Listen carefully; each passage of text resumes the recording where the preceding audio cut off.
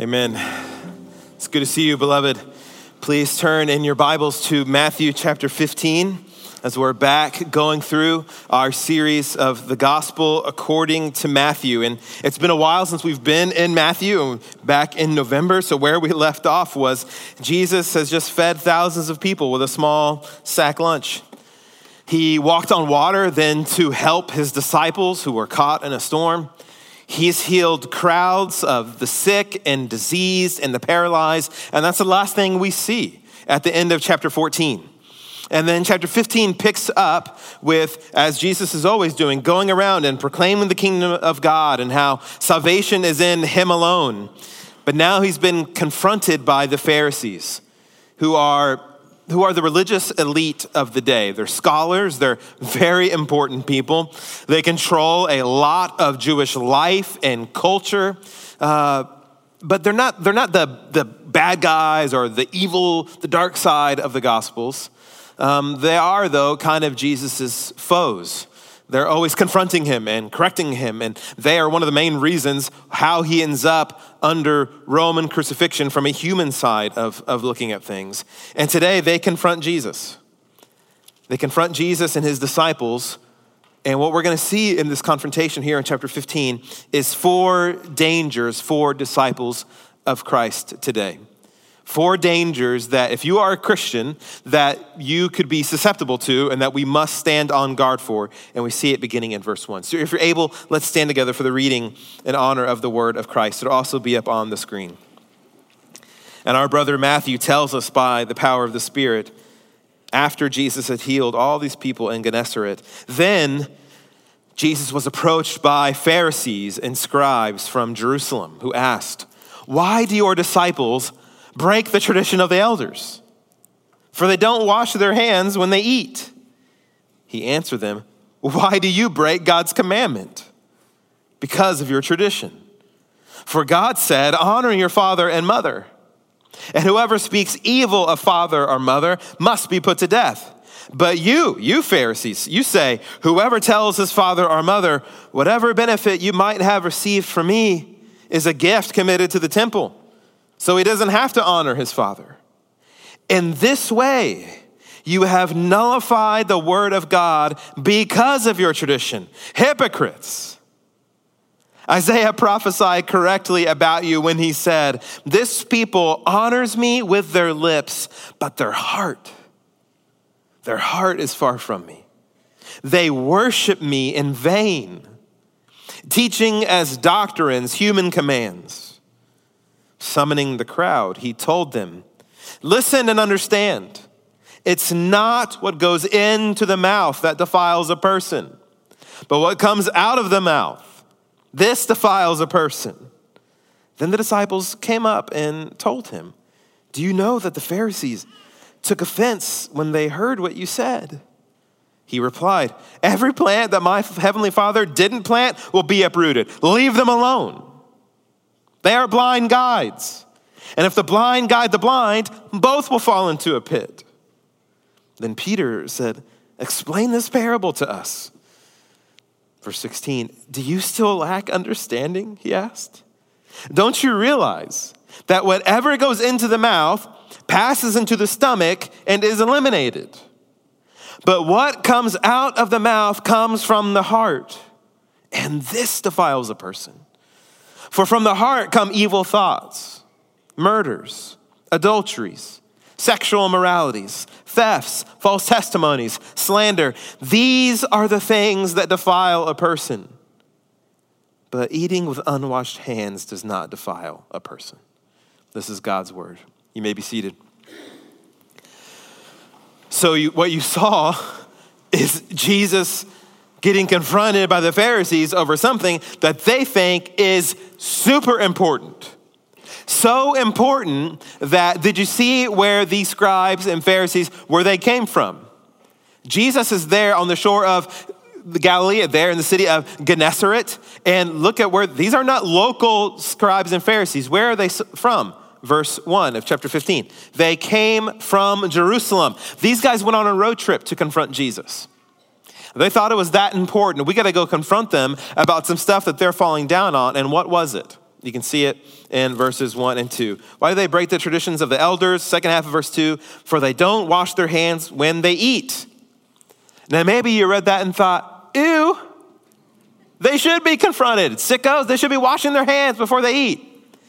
That is not the same hand washing that we're talking about. Matthew is not telling us today that our moms and aunts were a bunch of Pharisees when they made us wash our hands before dinner.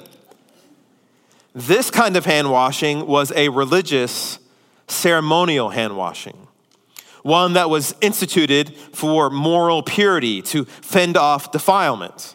And the Pharisees are incensed that Jesus' disciples aren't keeping up with it. But here's the deal, beloved. This is what's happening behind the scenes here. The Old Testament never commands God's people to ceremonially wash their hands before they eat a kebab. They don't have undefiled hands before having some hummus. So what's the Pharisees' problem? The problem is they took something that was commanded of the priests and the Levites that served in the temple, that before they would do and serve God in the temple, that they would go and wash and become ceremonially, religiously clean, getting rid of any defilements. So the Pharisees took what was commanded of the priest and they rolled it out on all of God's people. They extrapolated it, they rolled it out and tacked it now on as a tradition onto everyone's life. That before you eat, you have to ceremonially wash your hands because you may have bumped into an unclean thing at some point in the day. You may have touched an unclean animal. You may have grabbed the same water pail as someone who has a skin infection. You may have bumped into someone, a woman who is unclean because of her cycle. Or there could be a million things that they could have been freaking out about that you're gonna be defiled. And if you're eating with unclean hands, then you're gonna be in big trouble. So everybody needs to wash before they eat. And if you don't, you're breaking the tradition. This was their thinking. A way we could think about it as spiritual cooties. They're basically telling Jesus, how come your disciples haven't gotten their cootie shot before they eat? All you got to do is circle, circle, dot, dot. And this is insanely serious to them. I mean, they came up from Jerusalem to confront Jesus about this. Not commanded in the Bible, tradition of the elders. Look at it again in verse 2. Why do your disciples, who you're in charge of, Jesus, you're leading them, you're breaking the tradition of the elders? I bet they feel so justified and in the right. And did you see Jesus' response to them? Oh, it was sweet. Look at what he says. So they say to him, why are you breaking the tradition of the elders? Look what Jesus says, verse 3. Why do you break the Bible? Verse 3. Why do you break God's commandment? Because of your traditions.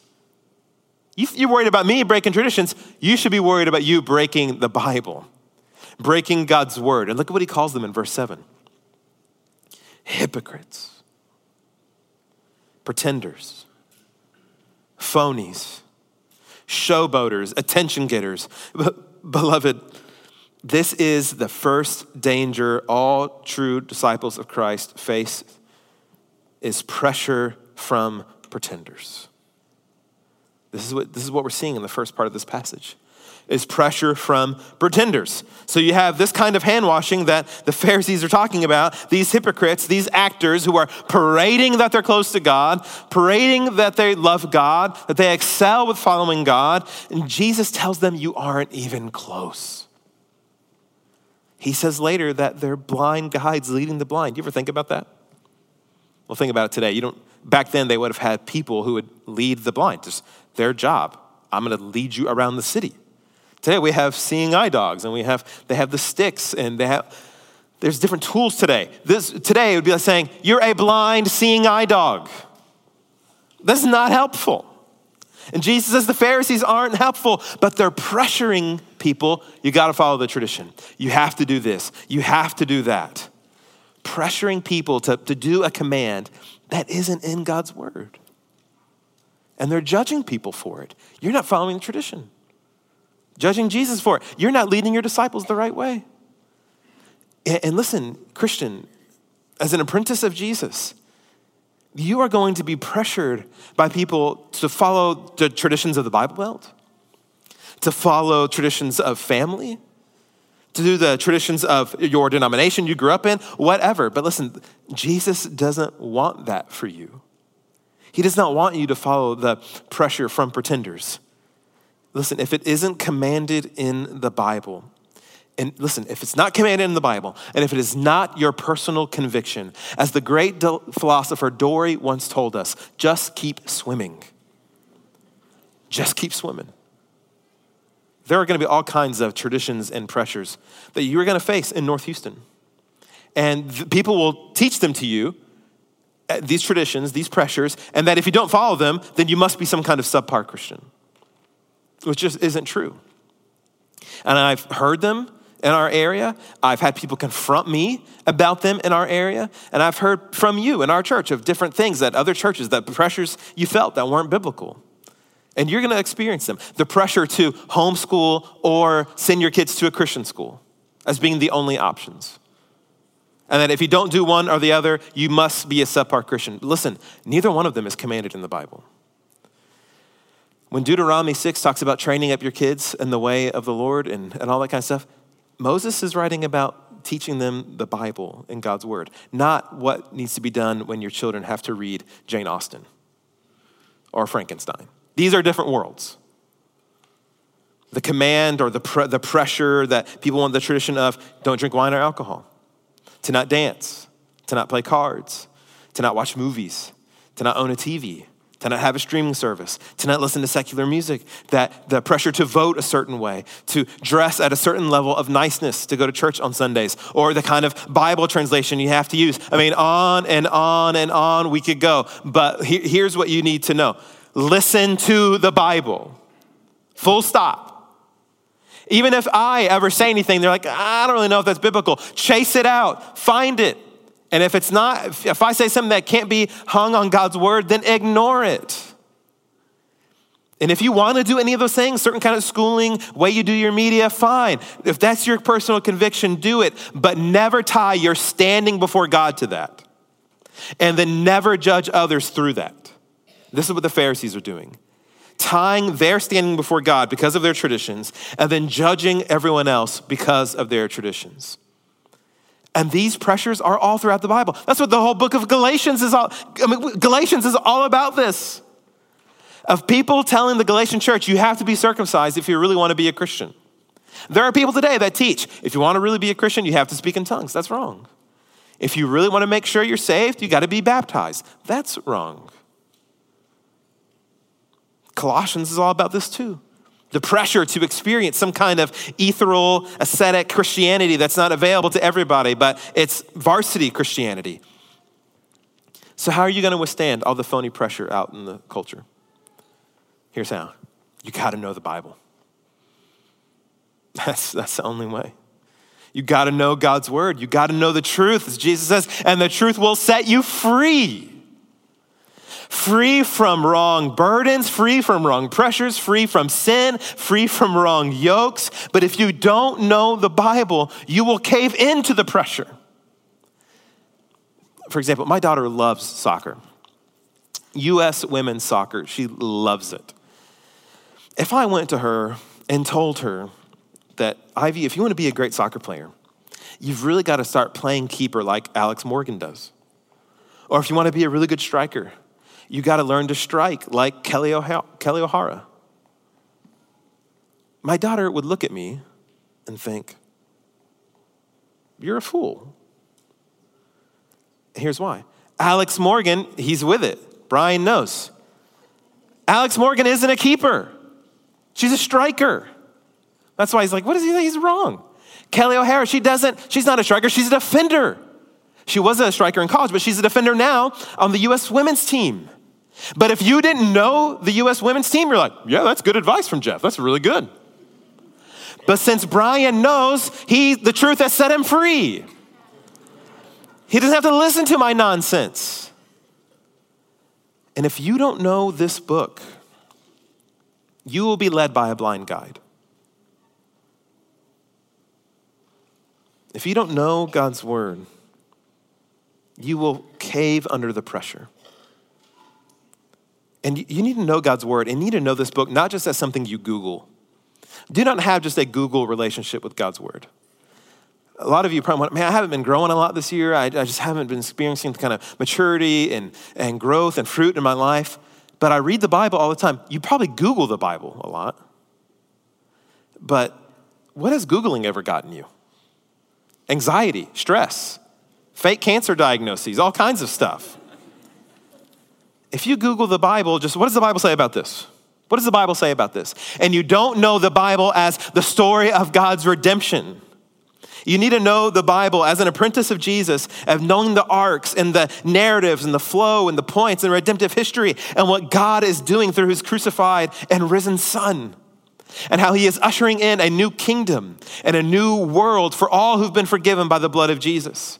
When you know the Bible that way, you can withstand the pressure from pretenders, because you'll also learn to avoid the second danger of misplacing authority. This is kind of the flip side of the issue. Look at verse 3. So Jesus tells them, why do you break God's commandment? How are they doing that? Because of your tradition. See, they've got the order wrong. Their traditions are now usurping the word of God. Jesus says in verse 4, for God said from the 10 Commandments, honor your father and mother. And whoever speaks evil of father or mother must be put to death. Verse 5, but you say by your traditions, Pharisees, whoever tells his mom or dad, hey, whatever benefit you may have received from me is a gift committed to the temple. And you Pharisees teach, verse 6, you don't have to honor your father or mother if you say that. But Jesus says, in this way, you've nullified the word of God because of your tradition. The Pharisees had tons of traditions. Some to elevate their own sense of righteousness, their own sense of importance, their own spirituality. But with this tradition, Jesus points out to them, you have wiggled out of trying to obey God's word. They know the Bible says, honor your father and mother. But they came up with this process that in Hebrew is called korban. Here's how it would work. Back in this day, they didn't have 401ks. They didn't have retirement plans. You know what your retirement plan was? Your kids. When you couldn't go out and sell anymore in the market, when you couldn't go out and work the field anymore, when you couldn't make clay pots, you know who did it? Your son, your daughter. And you moved in with them. They moved in, whatever. They fed you. They took care of you. They paid for whatever you needed. But what's happening is the Pharisees figured something out that they think, that tradition they came up with. If you say, I'm going to dedicate my life and all my goods and services to the temple, well, then I can't give it to my parents. You see? This is all for God now. I can't give it to you guys. I'm sorry. I can't honor you. I can't take care of you now because I've dedicated my life to God. And so I need this money because when I die, it's all going to go to the temple. And I'm going to give a max gift to the temple after I die. I'm sorry, I can't give it to you.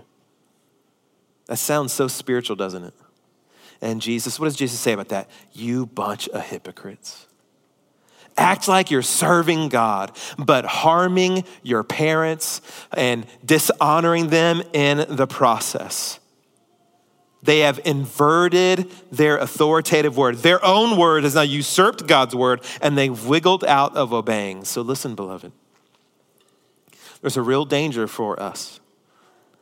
We have the same danger of inverting whose word is really the authority in our lives, God's or ours.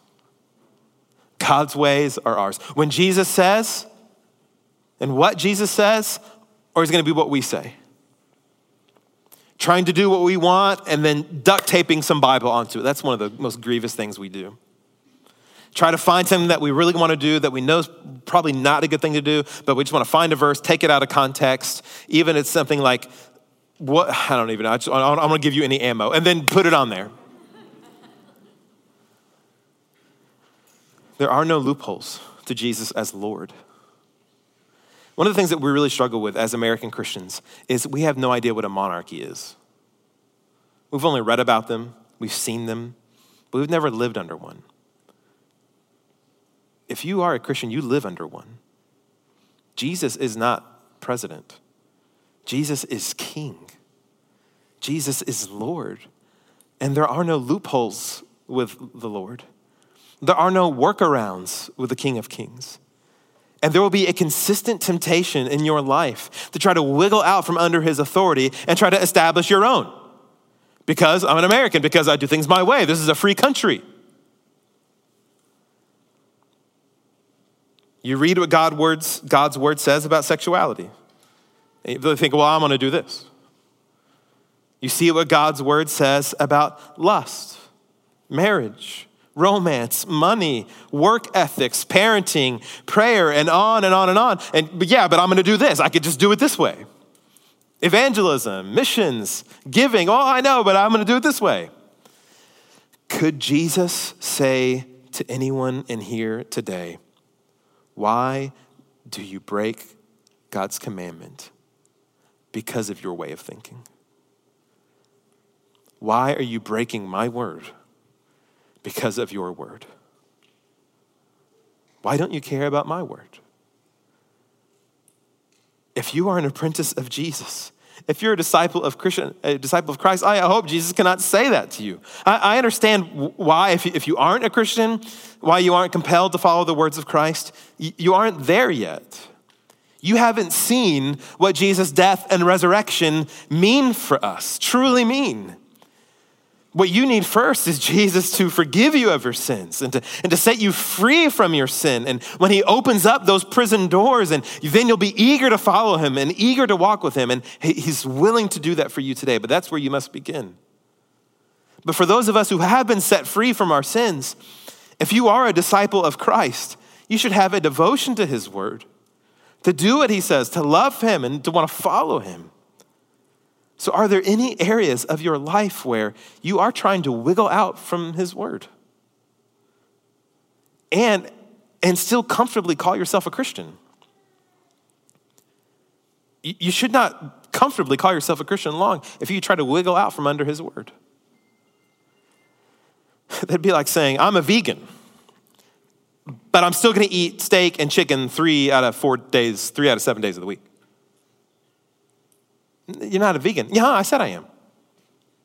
I even went to the store and bought a vegan book. I read my vegan book once a week. I talk to other vegans. I'm part of a vegan group on Facebook. We have vegan cookouts, vegan meetups. But, 3 out of 4 days is 3 out of 7 is still pretty good. It's not the majority. Would you say, oh yeah, Jeff's totally a vegan? No. Having a vegan cookbook doesn't make you a vegan. Hanging out with other vegans doesn't make you a vegan. Going to vegan meetups doesn't make you a vegan. The same thing's true for being a Christian. Coming to Christian meetings doesn't make you a Christian. Having a Christian book doesn't make you a Christian. Calling yourself a Christian doesn't make you a Christian. Being a Christian, being in Christ, following Christ, walking with Christ, trusting Christ. If you say you're a Christian but you don't do any of those things, you're delusional. This is why Jesus says at the end of the Sermon on the Mount, whoever hears my words and what? Does them. Does them. We know there's a lot of hearing that goes on in churches. We hear the Bible, we hear songs, we hear Bible studies, then there always will be a lot of hearing in the church. But sometimes we get grace so twisted when we think there's not a lot of doing, though. No, there is a lot of doing. The book of James says there is a lot of doing. Jesus says there is a lot of doing, but it's a doing from faith, not a doing for faith. There's a huge difference. Doing for faith will not save you. Doing from faith shows you are saved. As Kanye West says in Close on Sunday, he says, follow Jesus. Then he says 2 things, listen and obey. Follow Jesus, listen and obey. That is the gospel of Matthew. Listen and obey. And that will help us avoid the third danger that Jesus is highlighting here of meaningless devotion. Meaningless devotion. How many times have you taken your phone out to record your kid while they're playing sports, or to record a cool bird you saw, or to catch your dog doing something funny, and you totally miss it? I remember one year we were surprising our kids with a trip to Disney World. They had no clue. And we told them we had to go pick up my parents from the airport from their house at 5:30 a.m. because we got to take them to the airport. They need a ride, so we got to get there super early. And the kids are like, oh, okay. And so we go to my parents' house super early. We go to pick them up, and they're wearing shirts, my mom and dad, they're wearing shirts that say, I'm going to Disney World. And Ivy sees it like, what? Y'all are going to Disney World and we're taking y'all? That's rude. That's not fair. And so then I had my jacket zipped up. I was wearing a different jacket, and I unzipped it. It's like, Ivy, look. And I had my shirt, same one. I'm going to Disney World. She's like, you too? Who's going to watch me and Oliver? And then I take my phone out, and I'm starting to record. And I think Nally threw her a shirt and said, open that, Ivy. She opens it. And she just fell down and collapsed. And she's like faking, and she's all hiding her tears that are coming out. She's so happy. And I'm looking at her, and I've got my phone out and everything. I'm like, I got it all. Oh, I didn't push record. I hit the screen, but I didn't push record, and I held my phone up for nothing. It was pointless. I missed it. Jesus looks at the Pharisees and says, all your hand washing is for nothing. It's meaningless. All your activity is meaningless, pointless. All your templing, all your synagoguing, all of it, nothing. There are scare quotes around their worshiping God. Look at verse 8. Jesus says in 7, Isaiah prophesied correctly about you Pharisees when he said, this people, these Pharisees, honor me with their lips, but their heart is far from me. Verse 9, they worship me in vain. Teaching as doctrines their human commands, their traditions, their ways. They worship me in vain. Quote from Isaiah, God's rebuking the nation of Israel, and Jesus says, Isaiah's right about you guys too. You do all this stuff, all this worshiping, the one true God you think you're doing, but he knows it's all for appearances. He knows it's just Instagram religion, all for show. It's all posing. It's all turning your head in such a way to hide your double chin. It's all fake. They honor God with their lips, but their heart is far from him. They aren't truly in tune with the living God. God's heart isn't now their heart. God's concerns aren't their concerns. God's word isn't the driving force for them. It's their status. It's their appearance. So here's the danger for us, beloved. The danger here is that people could be doing Christian-y stuff, but not have Christ. You could be doing Bible-y things, but not truly know the living God. The danger for disciples of Jesus and the danger for people in this church, in this service right now, is you could be reading the Bible, you could go to church, you could pray, you could serve, you could give, you could evangelize, you could go on mission trips, you could do all the outward things that the Bible calls for, and yet your heart be far from God. Your motivation. God just doesn't want the actions. He wants the affections. He wants the soul, the real you. So do you live the Christian life? Do you try to live the Christian life because you love God or because you just don't want to go to hell? Did you come to church today because your heart's united to Christ or because you live in the suburbs and you go to church? Did you come to church today because you've been saved by Jesus, your heart's been made new by Jesus, and you love Jesus, you want to follow Jesus, or just because it's New Year, it'd be a good thing to do? If you lived in the Middle East, would you go to a mosque? If you lived in Thailand, would you just go to a Buddhist temple? But because you live in the suburbs, so you go to church. How did God hear your singing this morning? Would he say, your heart is far from me? How does God perceive your listening to his word right now? Would he say, your heart is close to me? And this really connects us to the last danger 4 of ignoring the heart. Ignoring the heart. Look at verse 10. Remember, all this kicked off with the washing of hands before a meal to avoid defilement. And look what Jesus says in verse 10. He summons the crowd, so he wants to set the crowd and everybody on the right path. Here's how we should think about this encounter with the Pharisees. He told them, listen and understand. He's not being repetitive. Listen and understand. Those are very two different things. Listen and understand. It's not what goes into the mouth that defiles a person. It's not eating with unwashed hands, Jesus is saying.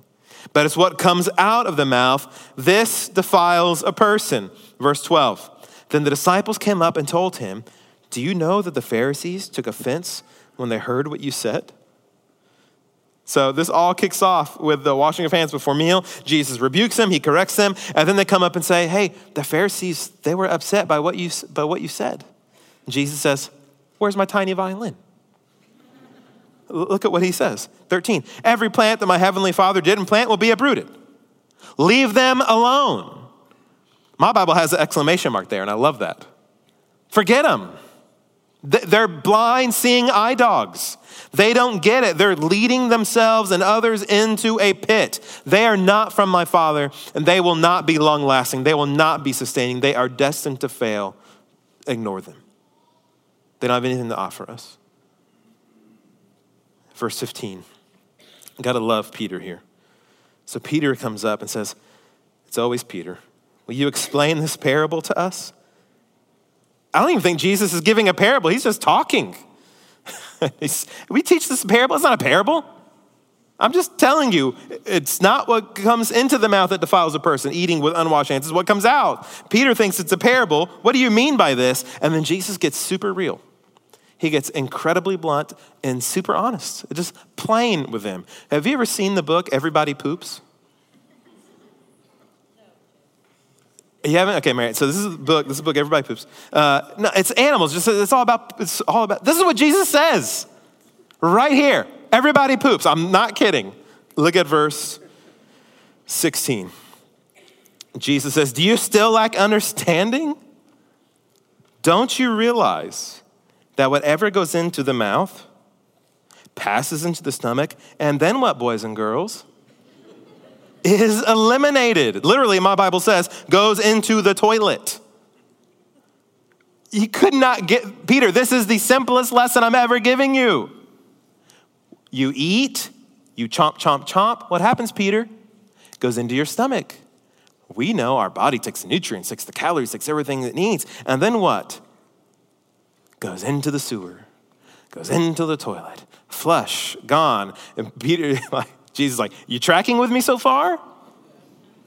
And then what? He says, that's not, verse 18, that's not what defiles a person. The Pharisees got it wrong, but what comes out of the mouth defiles a person. The Pharisees are way off. So here's what Jesus is saying. You want to know what's more revolting than a toilet? The heart. We've all got this image in our mind. The nastiest gas station bathroom you've ever seen. Ones that there's probably need to be biohazard stuff on these signs. The kind of gas station bathroom where you just had to go in desperation on a road trip and there was no Buc-ee's in sight and you had to go in there and you left your shoes behind.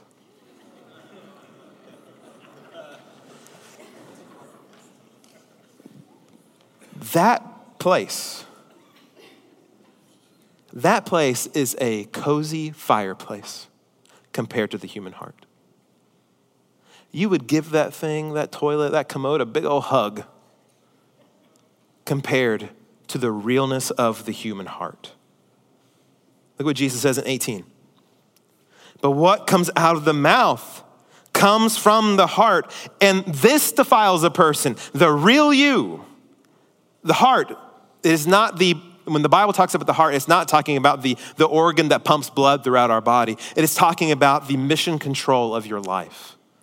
The levers, the buttons, the screens, the command center, the boardroom of your life is your heart. And Jesus gives us insight into the inner workings of our heart when he says in verse 19, look, for from the heart come evil thoughts, comes murder, adultery, sexual immorality, thefts, false testimonies, slander. These are the things that defile a person. But eating with unwashed hands, give me a break. That doesn't defile a person. Pharisees are way off. Jesus says it's our sins, our actions, our words, our lies, our lusts, our greed, our immorality, our fornication, our gluttony, all the things that Jesus is talking about here. That it's not because of our surroundings. All the things that we want to blame. It's not our surroundings. It's not our conditions. It's not because of our stress. It's not because of other people. Jesus says it came out from your heart. It's a part of our nature. A lion can only act like a lion. A dolphin will not be driving in traffic with you tomorrow. It's a dolphin. It's swimming in the sea. Everyone and everything acts according to its nature. What's in us. That's what defiles us. What's in us. Not the sins out there. It's the sins in here, in our hearts. Not eating with unwashed hands. See, the Pharisees ignored the heart. They only cared about externals, wanted to look right.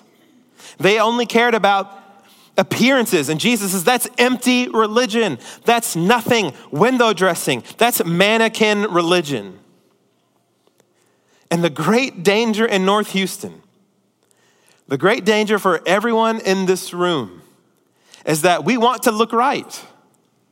We want to go to church and smile and say all the right things and say our marriage is great and say we're happy and we're too blessed to be stressed and all that kind of garbage. We put content filters on our Wi-Fi to protect our kids, and the whole time we're hiding, getting drunk by ourselves. And we daydream about being with someone else other than the person we sleep next to every night. We have our kids' devices blocked, but we go and cruise the digital dens of iniquity all night long. And we fly off in anger.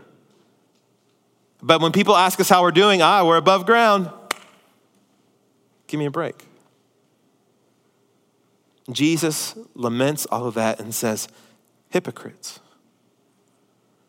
your heart is far from me.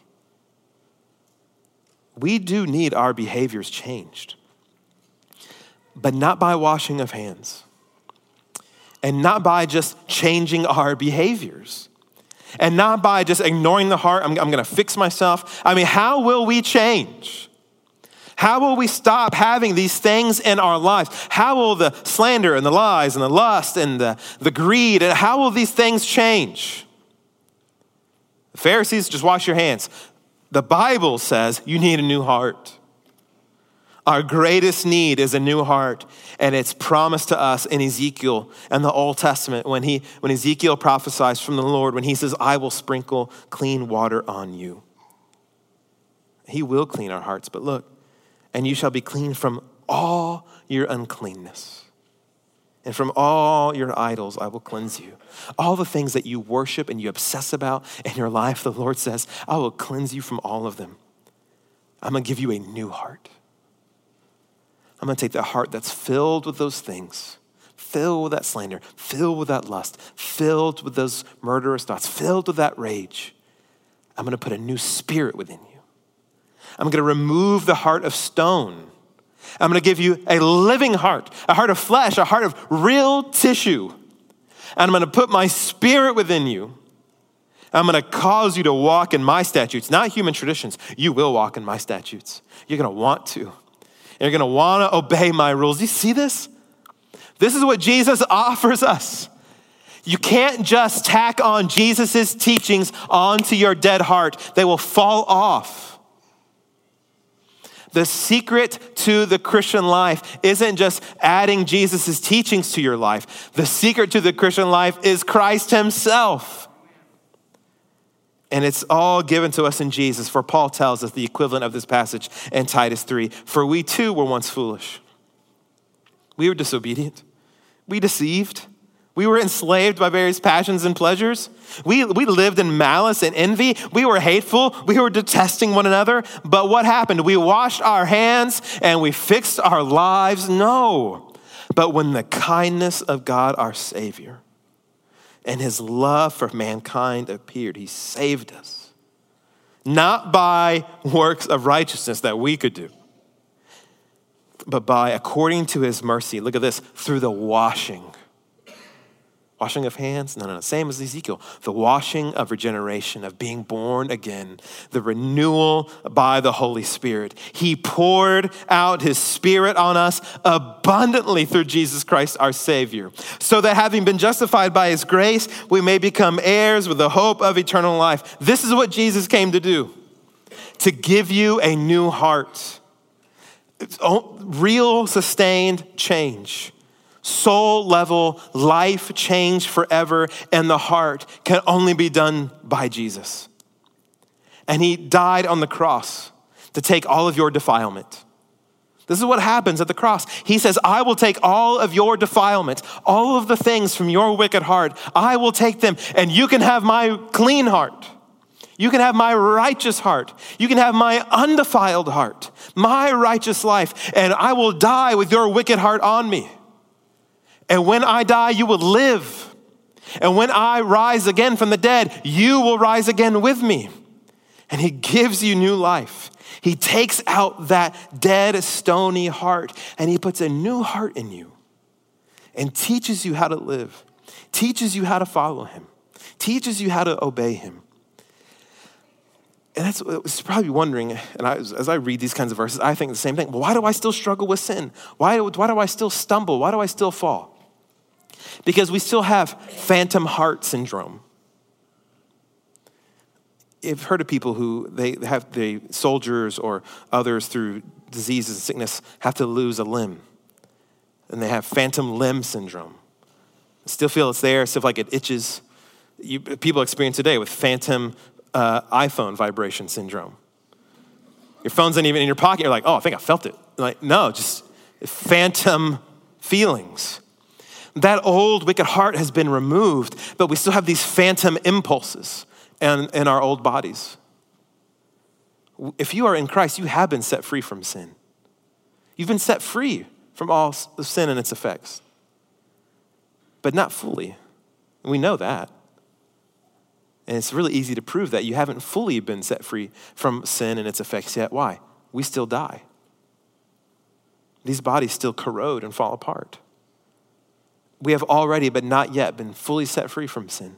That's why we will rise again from the dead with bodies that won't desire to sin, with bodies that will never want to sin, bodies that will only enjoy the presence and power of King Jesus forever. And that's what Jesus came to give you. A new heart, a new life. Don't aim for just adjusting your life on the outside, just washing the outside of the tomb. Aim for new life with Christ as Lord, redeeming you and loving you forever, and there will never be any danger with him. He says, come to me, and I will give you rest. I will give you new life. You will never cave into pressure from phonies, pretenders. You won't misplace authority. Listen to my word. My sheep hear my voice. You'll never be led astray. You'll never have meaningless devotion. And you'll never ignore the heart because you'll have a new one with Christ. So come to him and he will give you rest. Let's pray together. King Jesus, help us now. Help us to not have meaningless devotion with you. That if we've come here today and just going through the motions, just here because it's Sunday, what else we got to do? I guess we'll go to church. Lord, release us from that hypocrisy. Set us free from that emptiness and give us real life with you. Real religion, real hearts with you. Jesus, we want to follow you as the Lord of all. So we want to listen to your word. We want to follow your voice, and help us now that any of these dangers, anything that we're susceptible to, if we've been pressuring people with traditions, if we've been falling into the wrong teachings, if we've misplaced authority, if we're ignoring our hearts, show us, Lord, and show us to the green pastures. Show us to the living water. And today, Lord, maybe someone just needs to be born again. They need to have the washing and renewal of the Holy Spirit over their hearts and have their sins forgiven and find new life with you, King Jesus. Lead them. Call them home. Thank you, King Jesus. And it's in your name we pray. Amen.